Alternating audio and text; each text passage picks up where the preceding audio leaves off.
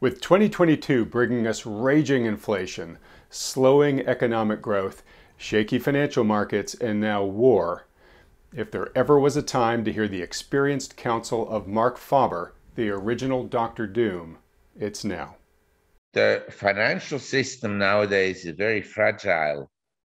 And if people are no longer so confident, it has an impact on valuations. This is the point. I think Jeremy Grantham will prove to be correct that over the next 10 years, if you don't lose any money, you're actually doing quite well.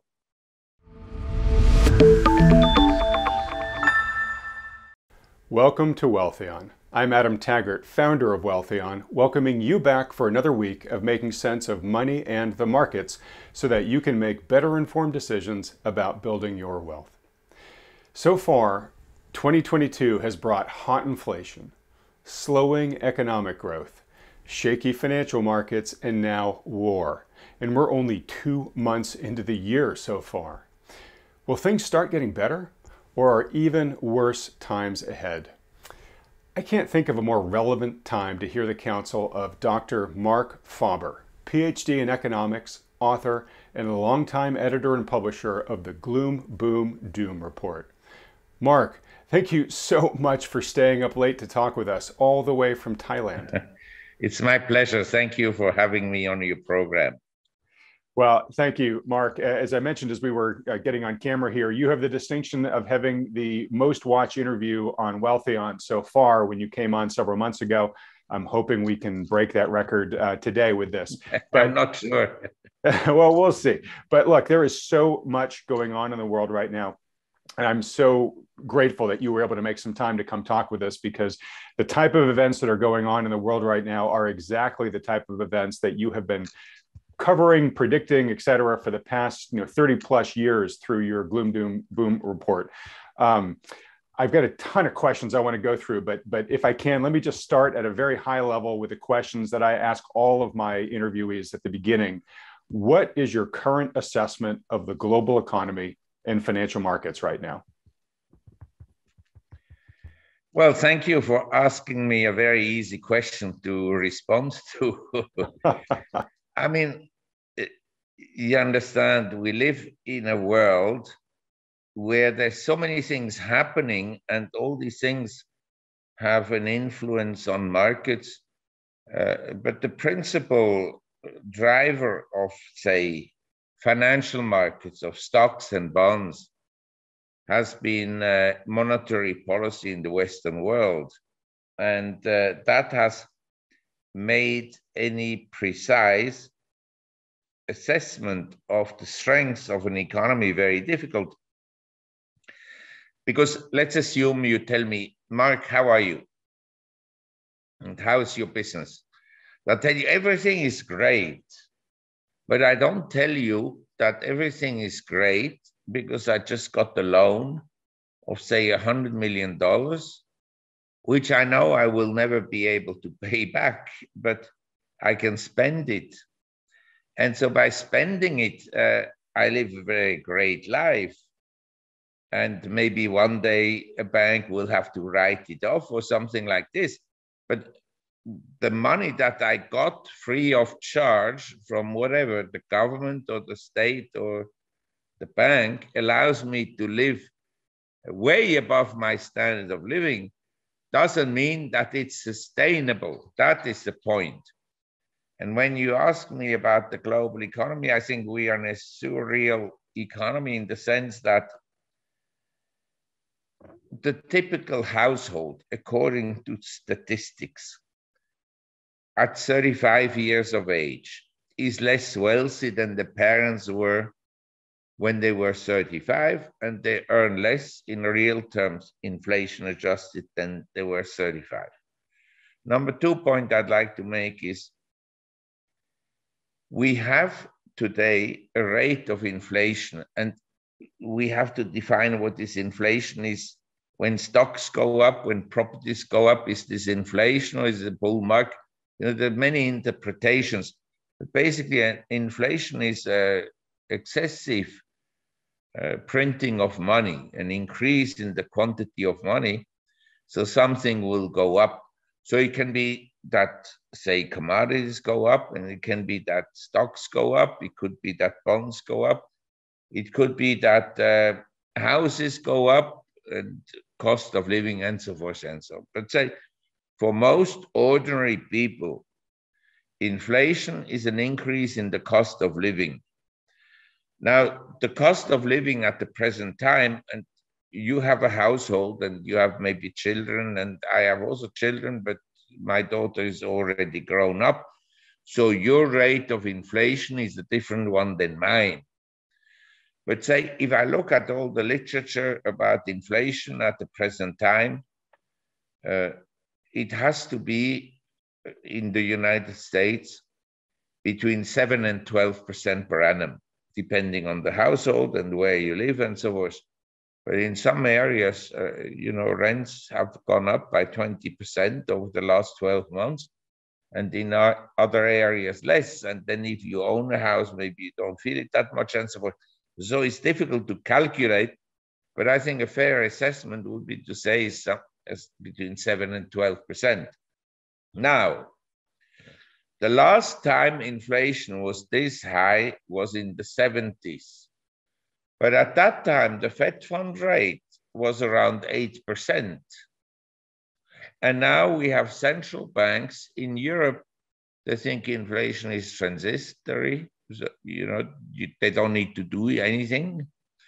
And in the US, the big debate, there's a big debate, is whether to increase interest rates from 0 to 0.25 or 0.50. You understand? This is a surreal world. Interest rates, when the rate of inflation is this high, should be, say, on the Fed fund rate, 6 to 8% minimum. But we are there at not even, but they haven't increased it yet, and they're still buying assets. You have to see this, they're buying assets. They haven't stopped printing money, not at all. And so I don't know what the outcome will be, but I can't imagine that it will be a favorable outcome in the long run. And in the meantime, I'd like to just say one thing to everyone. When I grew up in the 60s and 50s, my grandparents always said, you have to save some money and you put it in the bank and then you have some reserves. Today, money in the bank and reserves is about the worst thing you can have, because in a year's time, through this inflation I explained, it will be worth 7 to 8%, maybe 12% less than it is today. And so people go and buy all kinds of things. And as you know, the young people, they bought Bitcoins, and a lot of them were bought at higher prices than they are today, and other cryptocurrencies. And then they bought meme stocks. The meme stocks, they peaked out end of January 2021.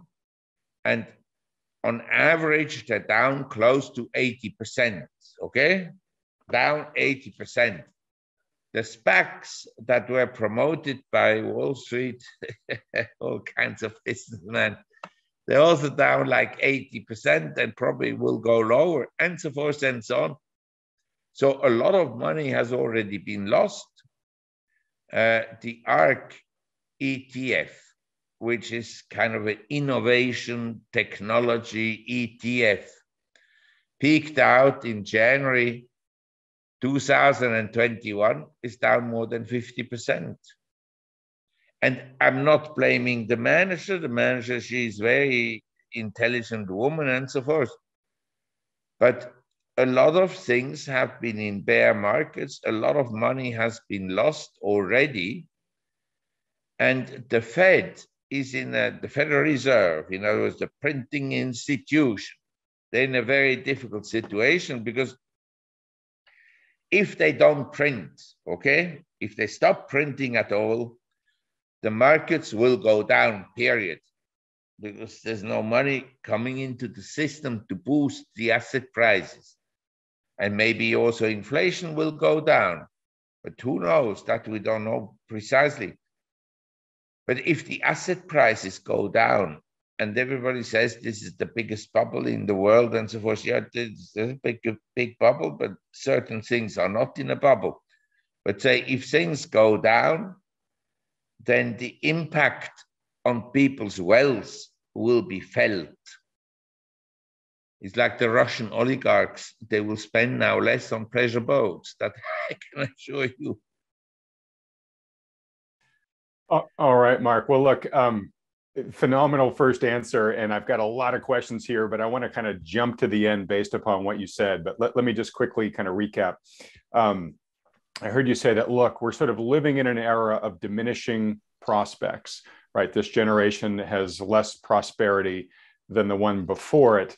And that is continuing to get weighed down by elements like the high inflation we have right now, right? So there's this increasing inflation tax that is putting us in the situation where the authorities are just running around, making a lot of noise about taking action that's really completely insufficient for the problem at hand, right? You just talked about, are we going to hike a quarter point or 50 basis points? And it's just so small compared to what we need to tame the type of inflation monster that's raging right now. Precisely. That is the answer. It's irrelevant at this point to solve the problem. Right. And so the problem that society then faces is we have these people who, are impaired in building capital, right? Because as you said, savings, cash in the bank gets no nominal return and has a deeply negative real return annually, right? So people are forced to become speculators and they get pushed out the risk curve, and younger generations are buying cryptos and meme coins, et cetera. And you said, when those bubbles burst, well, then they have the wealth destruction of losing that money too. So they're having trouble saving money, and then they get injured when the money that they do save, they invest and if they invest in something speculative and it gets destroyed, it's sort of a double whammy for them. So that's, there's no real social good coming out of that trajectory. Where does all this end, do you think? You said it. There is zero social good coming out of it. In fact, it is a rip-off of ordinary people. And I want to explain you why I'm saying this. If you look at the history of bubbles going back, say, 300-400 years, and there are plenty of bubbles, who at the end makes money? The small speculators are always wiped out. Wiped out. And who makes money? The big boys, the big speculators, connected people, people who are protected by the SEC, Securities and Exchange Commission. Of course, when they formed the SEC, they said that is for the protection of the small person, the small guy. But in fact, it's the protection of the big guys. Unless the big guy, like Elon Musk, attacks the government, then they go after him. But we can continue to dream on in the world of saying everybody is equal and the government is here to help you and me. What a joke. So it sounds like you're saying this has happened. This has been the cycle of history. Do you expect it to be the same this time around? History. Yeah. Are we largely in danger of having the same thing happen, where the next time this wheel turns and there's real destruction, it's still the big protected classes that come out okay, and it's all the little guys that get wiped out? There are always war profiteers and so forth. But I can tell you, let's say we look at the revolution like the French Revolution. At the end of the French Revolution, everybody lost. There wasn't a clear winner. And at the end of the Bolshevik Revolution, the people that supported the revolution initially the farmers as well. They were slaughtered. They lost the land and they lost their existence and everything. So it's a tough thing to judge on which side you want to stay. War and class warfare is very bad for everyone, and it should be avoided. But I tell you personally, I'm an asset holder. Because the central banks printed so much money, I have essentially become wealthier than I ever dreamt when I went to school. You understand? But as an economist and a social observer, I think it's a disaster. It's a horrible situation. It's a horrible situation. And I really feel bad about so many people because they don't see through the devastating impact of money printing. And we had it for the last 30 years or so. And it started essentially in the late 1980s, and then it went on, and then they printed money and deliberately created the housing bubble in 2002, 2007. But they knew that they're creating a housing bubble by keeping interest rates artificially low and encouraging, like subprime loans. But after the bubble burst, I went to Atlanta, and then a friend of mine, he was starting an investment company, and he bought like homes that had been foreclosed upon.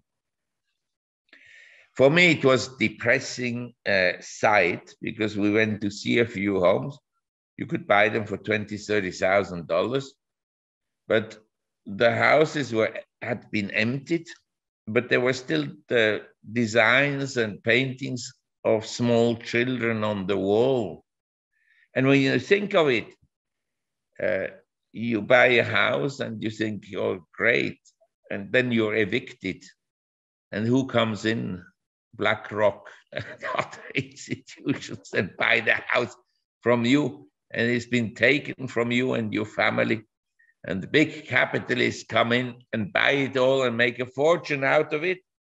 And now the big capitalists, as owner of all these homes, they increase the rents.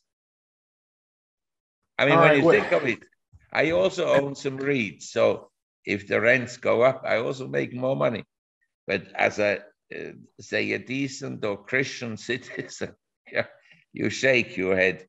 All right, well, you're taking this where I'm wanting to end it, which really is the social implications. And can this continue forever, or is there a breaking point?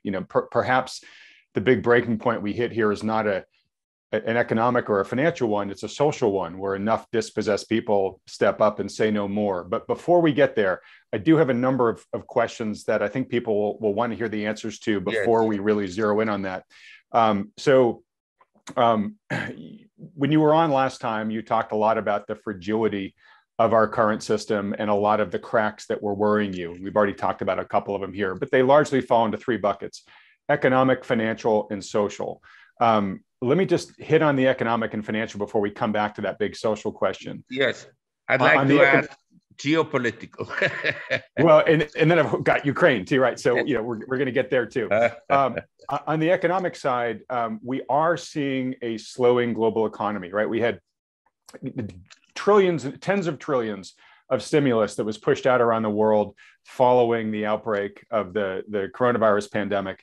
A lot of that is shutting off now. And we are seeing GDP globally slow down, and it's slowing down an awful lot in the US. Q4 was 6.5%.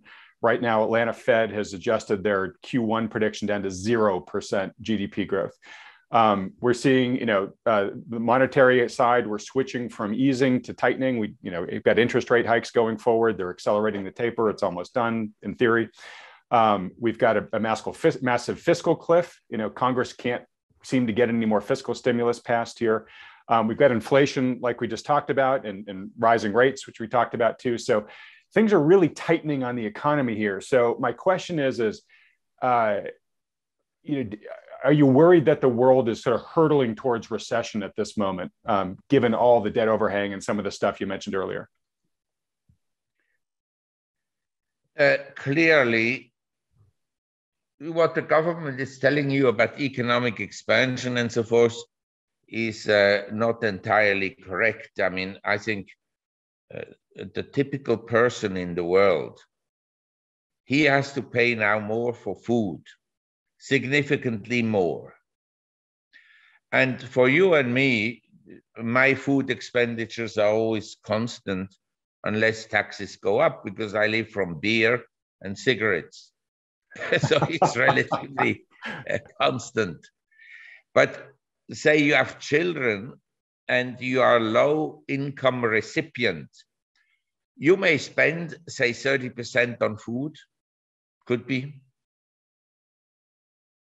And there's a lot of food. There's a lot of food costs that have gone up 20% year over year. But you can see, say, if you have an income of $1 million US, how much can you spend on food? Maybe 10% maximum. Most people will spend not even 5%. But if you're a low income recipient and you have 3 children, the expenditures on food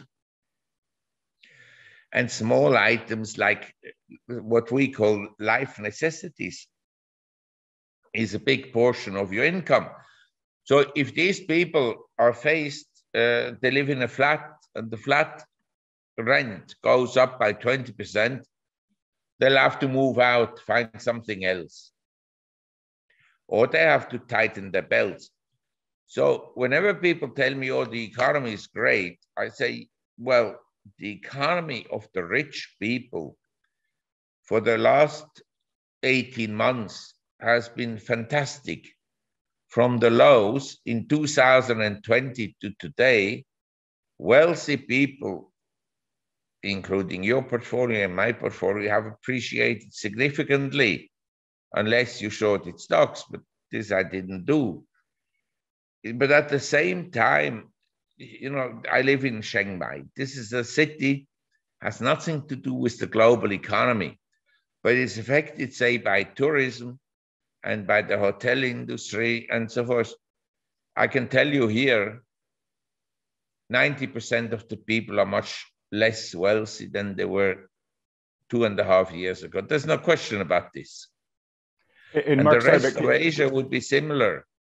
Can I just ask, so was this huge global stimulus in many ways just a big wealth transfer, where that money all went out and it drove up the price of financial assets, which the rich people own, the poor people don't, but it increased the cost of living for everybody? So on a relative basis, it made the wealthy much better off and the less wealthy much poorer off. Let's put it this way. Knowing the IQ level of most economists, I don't think that the government purposely wanted to increase the wealth of rich people. I think they gave handouts in a way in which they thought would help people. That I believe. I mean, I think governments are vicious and so forth, but in this particular instance, they thought, okay, if we don't give them money, they'll starve and there'll be a revolution and, you know, all kinds of social unrest and so forth. So I think that was well intended, okay? And also, to be fair, they've been printing money for 20 years, but considering the quantity of money they've been printing, there wasn't a lot of consumer price inflation until just now. But as Robert Burns remarked at the time, you know, if you have a toothpaste, the tube of toothpaste, once you open it and you squeeze it and the toothpaste is out, it's very difficult to put it back in. It's practically impossible. I never succeeded in doing that. So anyway, I think that, but at the same time, looking at how the government has evolved in our democracies and how the way we have socialism and so forth. I think that some lobbies are very powerful, like Wall Street is very powerful. I also think that the drug industry is very powerful. And because of COVID, you could print money again, because don't forget, there were some liquidity problems in the summer of 2019, half a year before COVID. And so the Fed, which was at that time in the process of increasing rates somewhat and reducing its balance sheet, they printed money again. By the end of December 2019, before COVID, the balance sheet was at the record high. So they knew there were some problems, and COVID gave them the perfect excuse to print money. And now we have Ukraine. It's another excuse to print money. Now we can't tighten.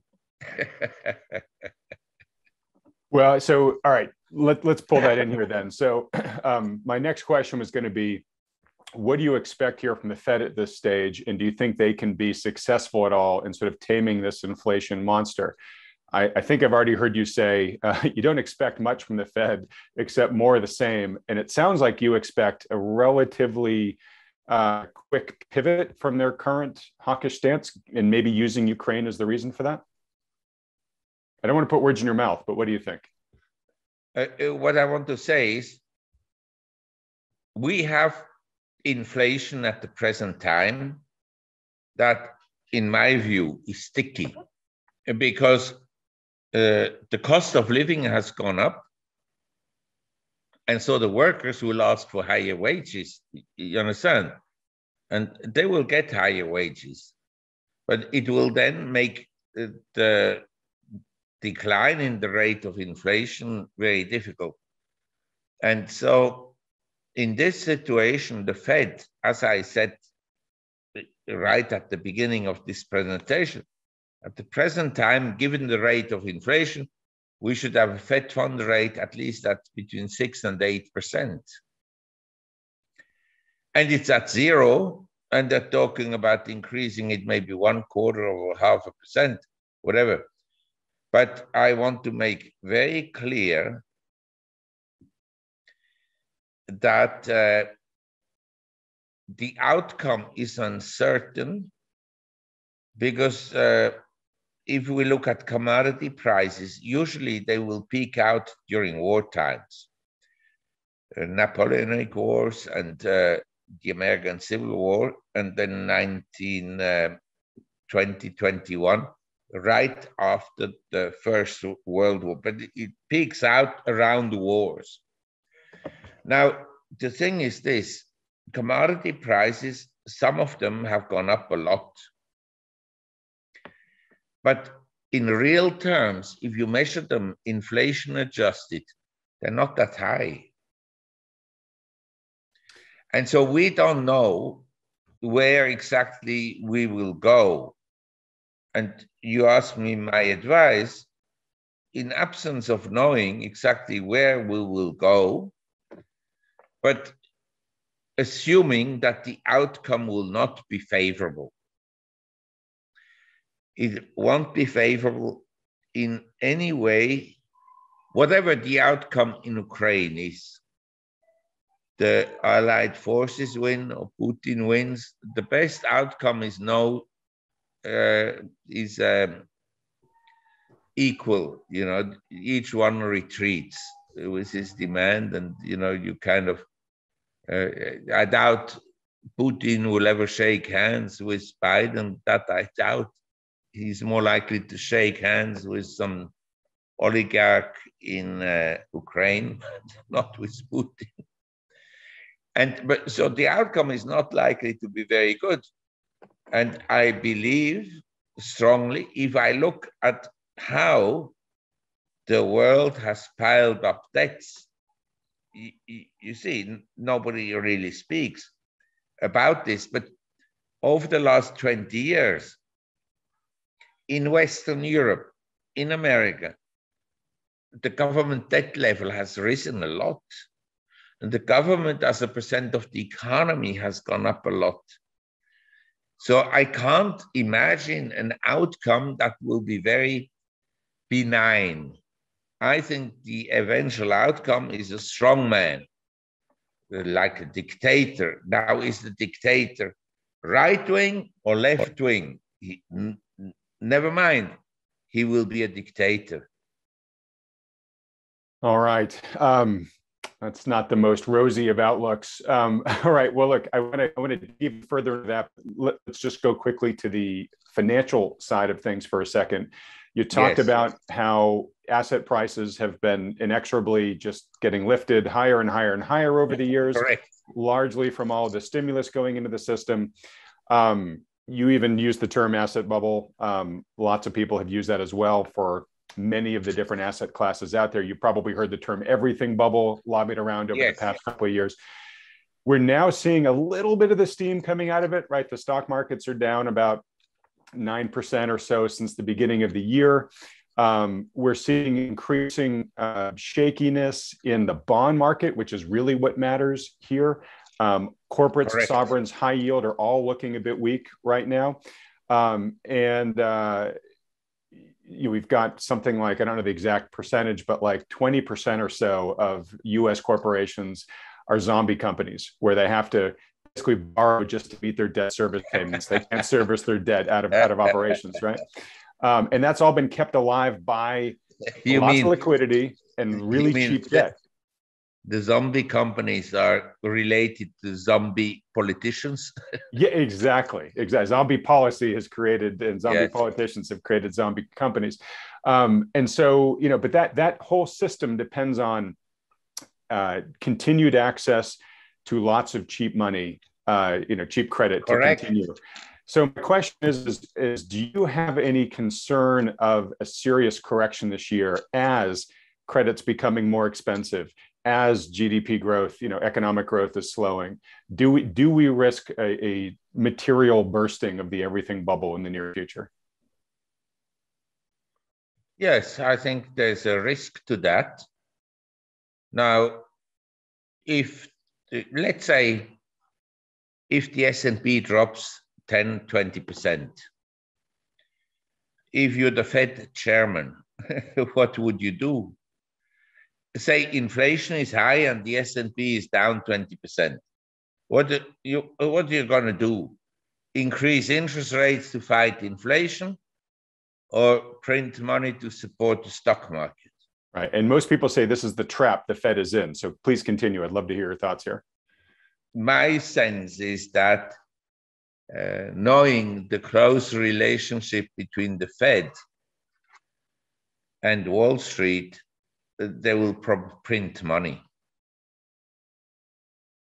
All right. So your money's on printing. And you did say earlier that you expect the Fed to reverse its current hawkish trajectory, perhaps even using Ukraine as an excuse for that. They will cosmetically say we have to do something about inflation. But as I explained, if inflation is already at 6, 8, 10% per annum, and you increase the Fed fund rate from 0 to 0.25%, it's not going to do anything. Completely useless. Absolutely. Useless. All right. But I'd also like to say express one view. Let's assume the conflict comes to an end. I mean, we could say someone will knock off Putin at home and whatever it is, and Russia will bow to the rest of the world and say, okay, now we made a mistake, we pay and this and that.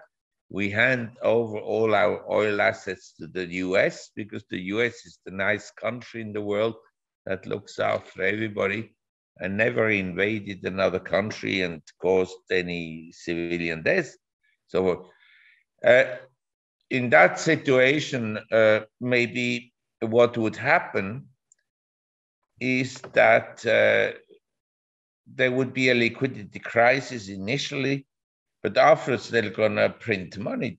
I'm telling you, it's very difficult to see any other scenario than a further increase in the purchases of assets by central banks in Europe and the US and in England and in Japan. And in that situation, and the other points of view, I would think that you want to own some assets, that the multiplication of these assets is not so easy. So let's say you own a piece of real estate, but not necessarily where it's already very high. You can buy in the countryside, probably a property that is not terribly expensive. In Italy, in Spain, in Portugal, France, and so forth, the countryside real estate is cheap. The same in Asia. Or you own gold or silver, platinum, and so forth. That cannot be multiplied. Or some people would say, well, you have to own some Bitcoins. I understand all the merits and the dangers of owning each. But I'd like to introduce something that I think is very important, what the crisis in Ukraine has taught you and me. Let's say you are a Russian and you are, say, a plastic surgeon, and you're very famous and you made a lot of money out of your practice as a plastic surgeon. You have nothing at all to do with politics. And you had an account in a Swiss bank or British bank and so forth. And now it's frozen. You were on a business trip to treat a patient in London or in Paris or in New York. You go and want to pay the hotel bill with your credit card. You can't. You understand? This is a dimension that people have to think about. And it happened now to the Russians, but it can happen to anyone, And so I think the lesson from this Ukraine crisis is you have to diversify your assets and not diversify by owning a portfolio at, say, Merrill Lynch in the United States, and diversify by buying some stocks in Argentina and some stocks in Brazil and some stocks in Australia and some stocks in Thailand, some stocks in China, some stocks in Eastern Europe or not.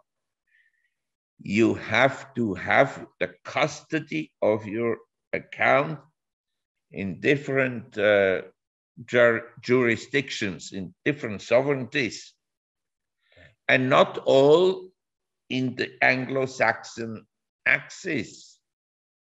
So in other words, you want to truly diversify, you better have some assets maybe in Dubai, and some in Singapore, and some maybe in China, and some maybe in Moscow, who knows? I'm just saying, you have to be aware of that what you have in the US, even as an American, may not always guarantee your prosperity because it can be taken away.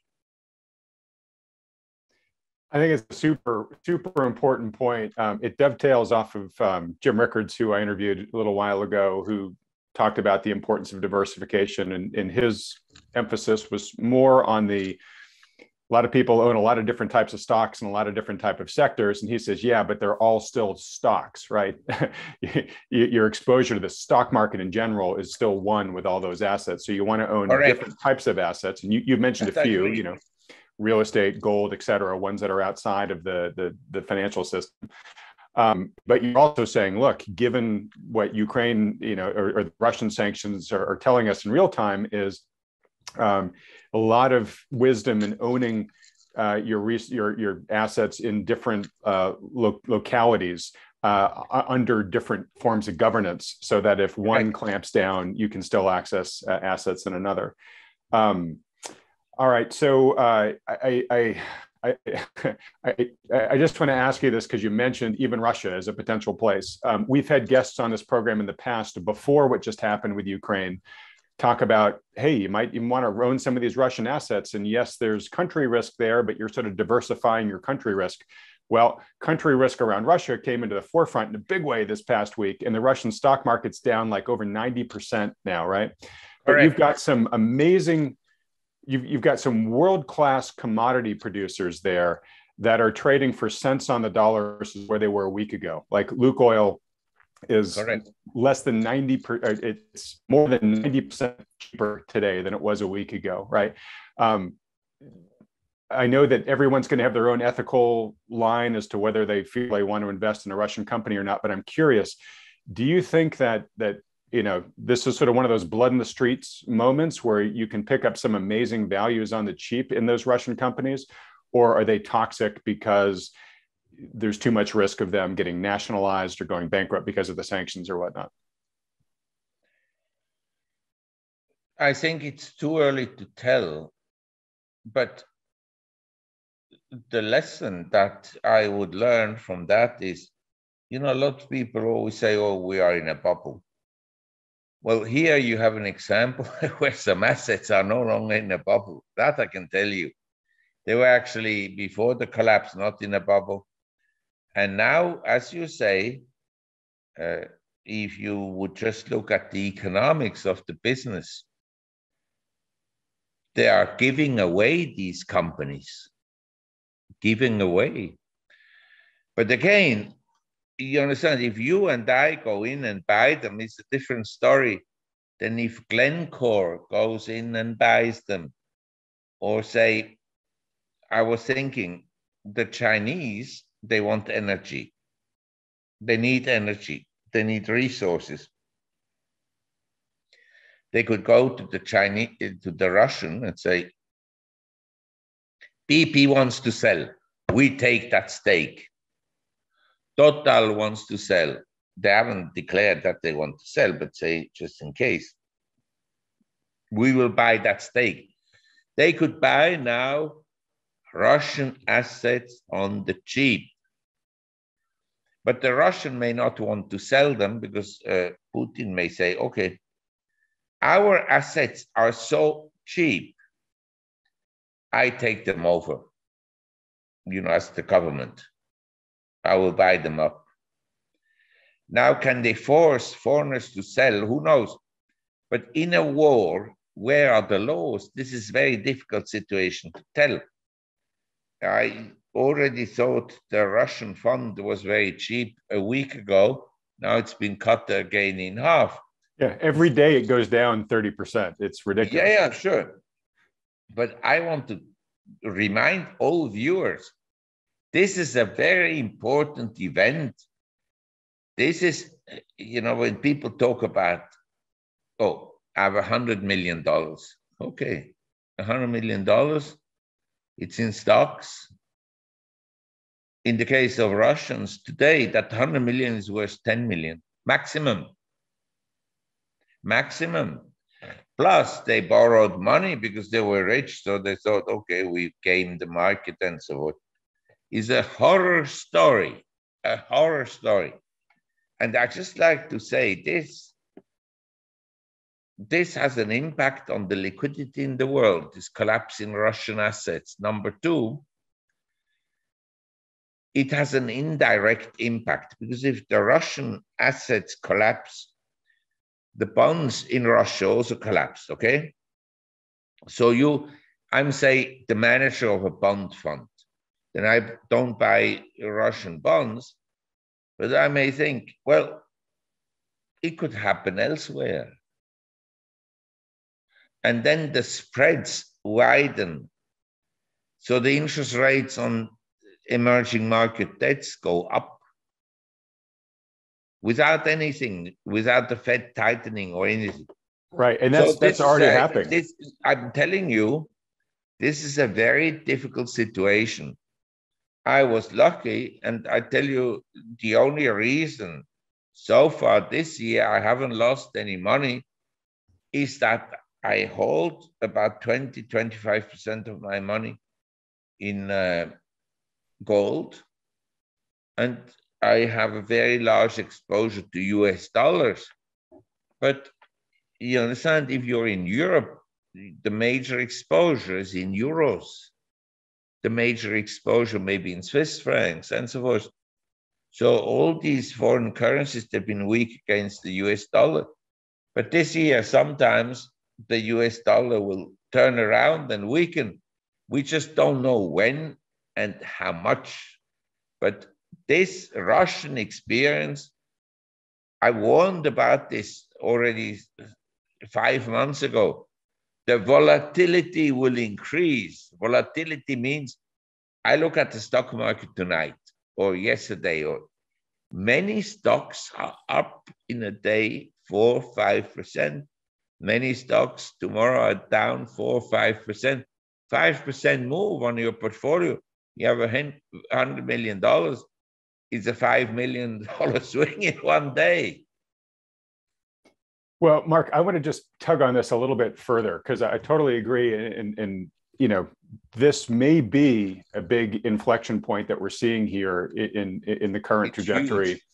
And we are, to your point about, you know, people demanding higher rates now on bonds from all different places, just because they're realizing the world's maybe a little bit more of a risky place than we were pricing in. We're already beginning to see that. I just launched a video yesterday with Gordon Long where he was looking at credit default swaps. The prices of those have gone up dramatically across almost every country that you can think of. So he also mentioned that, you know, these sanctions, cutting Russia out of SWIFT and all that type of stuff, that Russia was lending hundreds of billions of dollars into the overnight market, where banks all around the world were taking those short-term loans, those overnight loans, and all of a sudden they've got to find other sources to get that money from, and not all of them are going to be able to find, you know, replacements super quickly. So it's going to have this ripple effect in the system. And again, it might be the right thing to do ethically to shut Russia off right now, but it's going to create unintended cascading effects throughout the system that we don't really know yet what's going to happen. So how material a risk is this?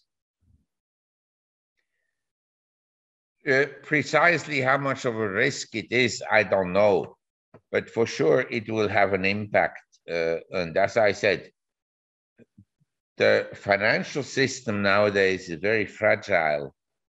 And if people are no longer so confident, it has an impact on valuations. You know, this is the point. I think Jeremy Grantham will prove to be correct that over the next 10 years, if you don't lose any money, you're actually doing quite well. Yeah, I've heard the term, you should plan on losing money in the coming environment. Your strategy is just to try to lose less than everybody else does and be a relative winner. Correct. But equally, I can tell you, if the Fed says, okay, we have a really difficult situation, we have war and liquidity problems and so forth, we need a huge package stimulus. The Republicans and the Democrats, the only disagreement is how to spend the money. Right. How much and how to spend it. Yeah. How much is irrelevant, but how to share, you know, 50% or 80% to the Republicans and 20% to Democrats, or 80% to Democrats and 20 and so forth. But basically they will continue to spend because that's where they make their money. Right. All right. So we've got this continued business as usual of just more money printing and probably more inflation as we look forward down the road through your crystal ball here. In terms of assets, you know, most of our viewers watching this are just trying to say, okay, if that's what the future is going to be like, how do I not become roadkill in this process? So you've talked about, you know, the importance of diversification. You talked about owning assets like real estate, precious metals, maybe some cryptos. Correct me if that part's wrong. But I want to talk to you about commodities for a moment, because they have done very well. And obviously you would expect them to do well as inflation rises. And I've read a recent piece that you said that you expect that we are, you mentioned earlier that they're still, even though they've raised in price a fair amount, they're still relatively undervalued versus other financial assets. And I've recently seen you say that you expect that we may be entering a new commodity super cycle. Is that still the case?